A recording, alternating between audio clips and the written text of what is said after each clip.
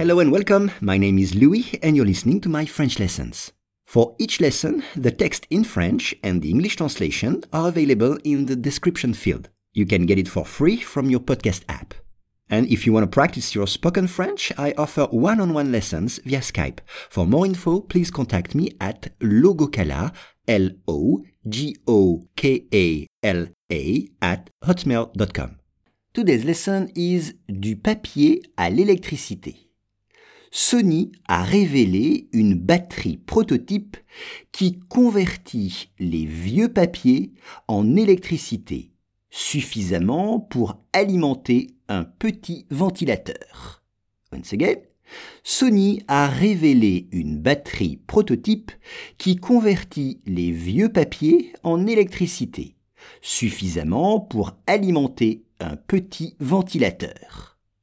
On commence avec révéler. Révéler, unveil, révéler. Exemple, le journal Le Monde a révélé une information étonnante. Le journal Le Monde a révélé une information étonnante. Une batterie, comme en anglais, mais attention, en français, IE à la fin.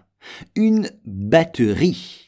Exemple, pour faire marcher ce jouet, il faut charger la batterie. Pour faire marcher ce jouet, il faut charger la batterie. Converti, c'est le verbe convertir, IR, to convert en anglais. Convertir, c'est-à-dire changer, convertir. Exemple, cette usine convertit des sacs plastiques en verre. Cette usine convertit des sacs plastiques en verre. Elle les donc transforme des sacs plastiques en verre. Les vieux papiers. Vieux c'est old, mais ici c'est plutôt waste paper.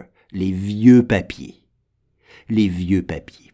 Exemple, ma poubelle est pleine de vieux papiers. Il faut que je la vide. Ma poubelle est pleine de vieux papiers. Il faut que je la vide. Suffisamment. Regardez bien l'orthographe de suffisamment dans le texte. Suffisamment, c'est enough. Suffisamment. Exemple, j'ai suffisamment d'argent pour vivre jusqu'à la fin de ma vie. J'ai suffisamment d'argent pour vivre jusqu'à la fin de ma vie. Ou bien, est-ce que tu as suffisamment mangé? Est-ce que tu as suffisamment mangé? Alimenter. Alimenter, c'est donner de l'électricité. Alimenter. Exemple, pour éclairer cette ampoule, il faut l'alimenter en électricité. Pour éclairer cette ampoule, il faut l'alimenter en électricité. Et enfin, un ventilateur, fan, un ventilateur. Exemple, il fait plus de 30 degrés. Il me faut un ventilateur. Il fait plus de 30 degrés. Il me faut un ventilateur.